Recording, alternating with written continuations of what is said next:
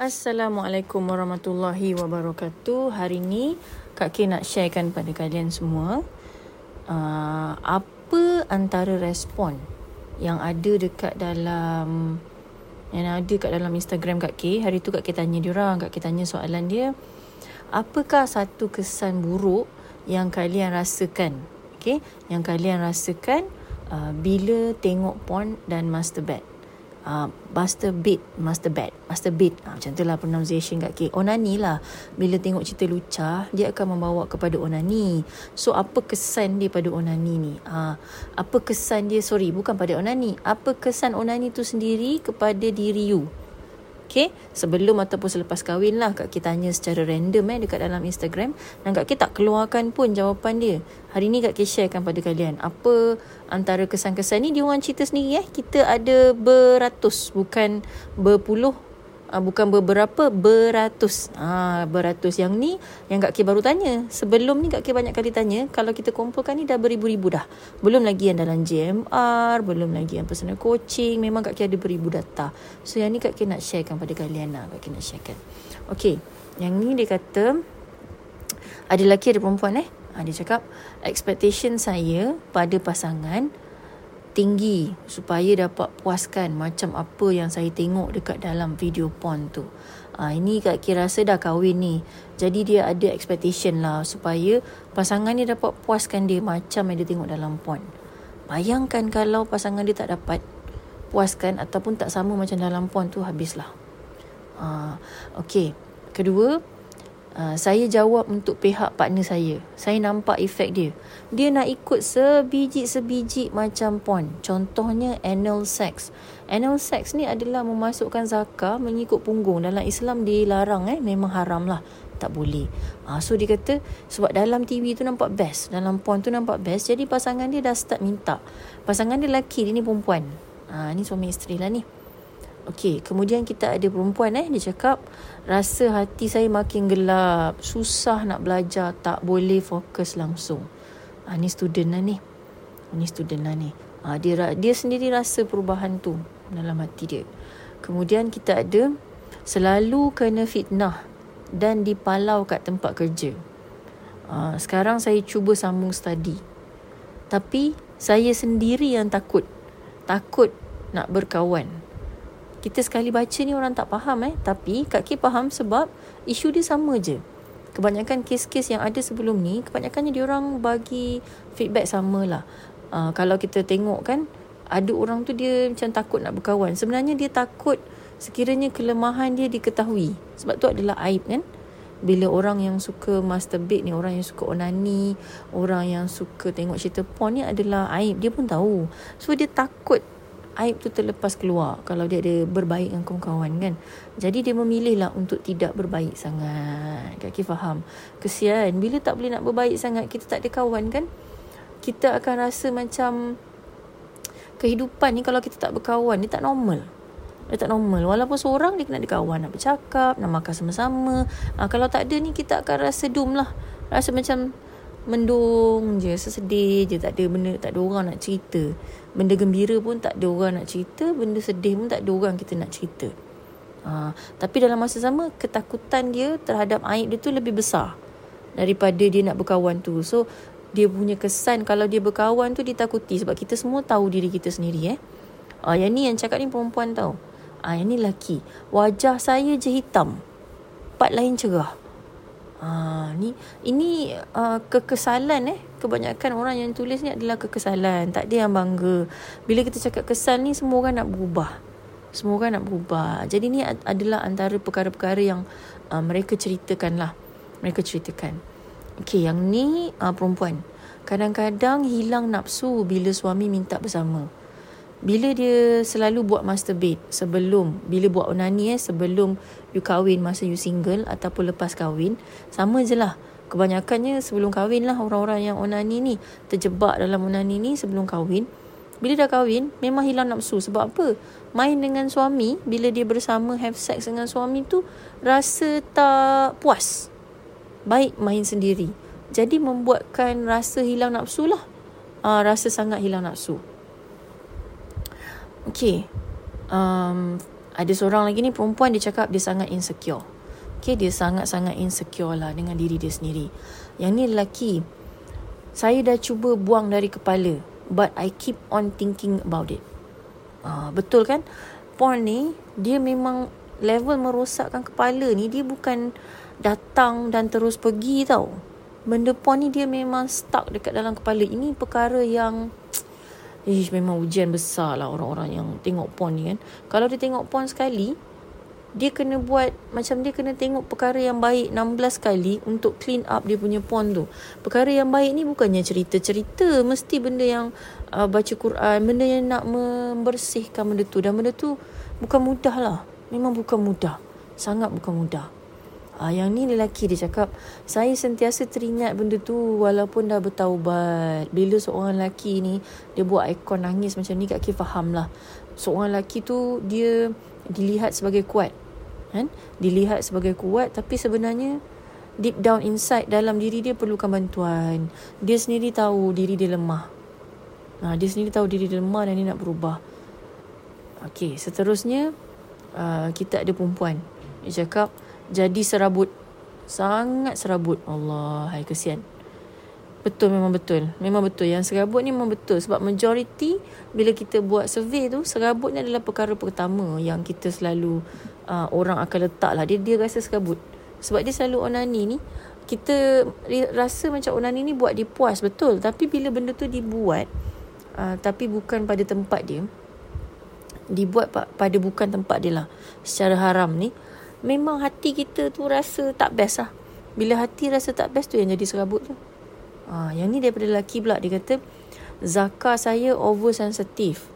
Baru dayung 3 ke 5 kali terus pancut. Sebab ni kes ni sebelum kahwin ni melancap. Sebelum kahwin ni beronani. Dia banyak onani sebelum kahwin. So lepas kahwin, memang sekejap je dia dah rasa nak pancut. Sayang lah. Isteri tu tak sempat nak rasa puas. Isteri tu tak sempat rasa seronok. Suami dah layu dah. Sebab dalam pemikiran dia, bila jadi macam ni, kesan dalam perkahwinan tu besar lah. Suami tu sendiri akan rasa macam diri tak ada apa-apa. Akan rasa macam, aku ni suami ke tak? Suami tu sendiri akan rasa down. Isteri apatah lagi. Ini daripada perempuan pula. Saya rasa susah nak fokus dan rasa addicted. Tapi sejak tengok Kak K dah makin okey. Mungkin dia banyak tengok IG story kan. IG story kita ni menceritakan daily life manusia. Setiap hari, setiap orang hadapi macam-macam masalah, macam-macam ketagihan. Jadi makin lama kita makin sedar yang hanya kita saja yang berkuasa untuk membaikkan diri kita. Tak ada orang yang boleh perbaiki diri kita lah. Diri kita saja. Okey, kemudian kita ada perempuan lagi. Badan cepat rasa penat dan lemah. Dia layu je walaupun dia exercise, dia pergi makan, dia pergi jaga pemakanan yang baik, dia masuk kelas-kelas untuk tenangkan diri, masih lagi badan dia rasa lemah dan penat. Ini betul lah. Ini memang selalu kita dengar. Selalu kita baca, selalu kita dengar, selalu kita dapat survey. Kemudian kita ada lelaki, susah gila nak stop, tapi slow-slow guna konsep reward dan punishment. Alhamdulillah. Kira dia ni dapatlah cara nak buat. Tapi payah ni. Sebab nak guna reward dan punishment ni. Ni pun payah. Okay. Saya rasa sangat overthinking. Apalah yang suami akan rasa nanti kalau tahu. Dia risau. Dia buat, tapi disebabkan dia buat tu, dia ada kerisauan. Kerisauan kalau suami dia tahu. Maksudnya dia takutlah impak kepada perjalanan seks dia lepas kahwin. Yang ni daripada perempuan, lemah daya ingatan. Ya, memang susah nak mengingat lah. Memang sangat susah nak mengingat. Lepas tu kita ada daripada perempuan lagi, dia kata, banyak sangat benda buruk Kak K sampai tak terungkap. Hidup saya tak tenang pun, puas kejap je. Kadang-kadang, ni dia buat yang kedua, ketiga. Kadang-kadang sampai termimpi-mimpi nampak kita sendiri yang ada dekat dalam porn tu. Nampak macam kita sendiri yang berlakon.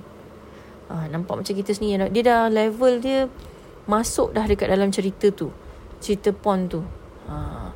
Lepas tu dia kata, macam-macam benda buruk lah. Macam accident, gaduh dengan kawan, gaduh dengan family, mood saya selalu mengamuk, selalu tak baik. Biasanya setiap kali saya buat, saya ada benda-benda yang tak baik jadi dekat saya. Saya tak nak buat, tapi saya tak tahu kenapa saya buat juga. Ni ketagih lah ni. Maknanya dia sampai level buat tak sedar dia buat. Buat tapi tak sedar dia buat. Okay, kemudian kita ada isu vagina kering. Vagina kering. Sebelum kahwin dah ni bersama, vagina kering. Sebelum kahwin dia masturbate.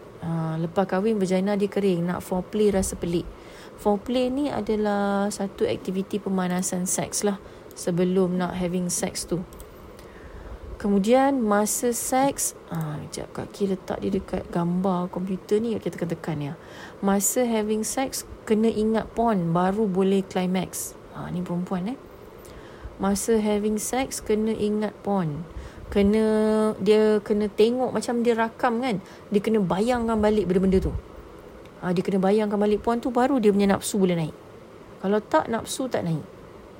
Ini pun memang betul lah, selalu kita dapat info ni.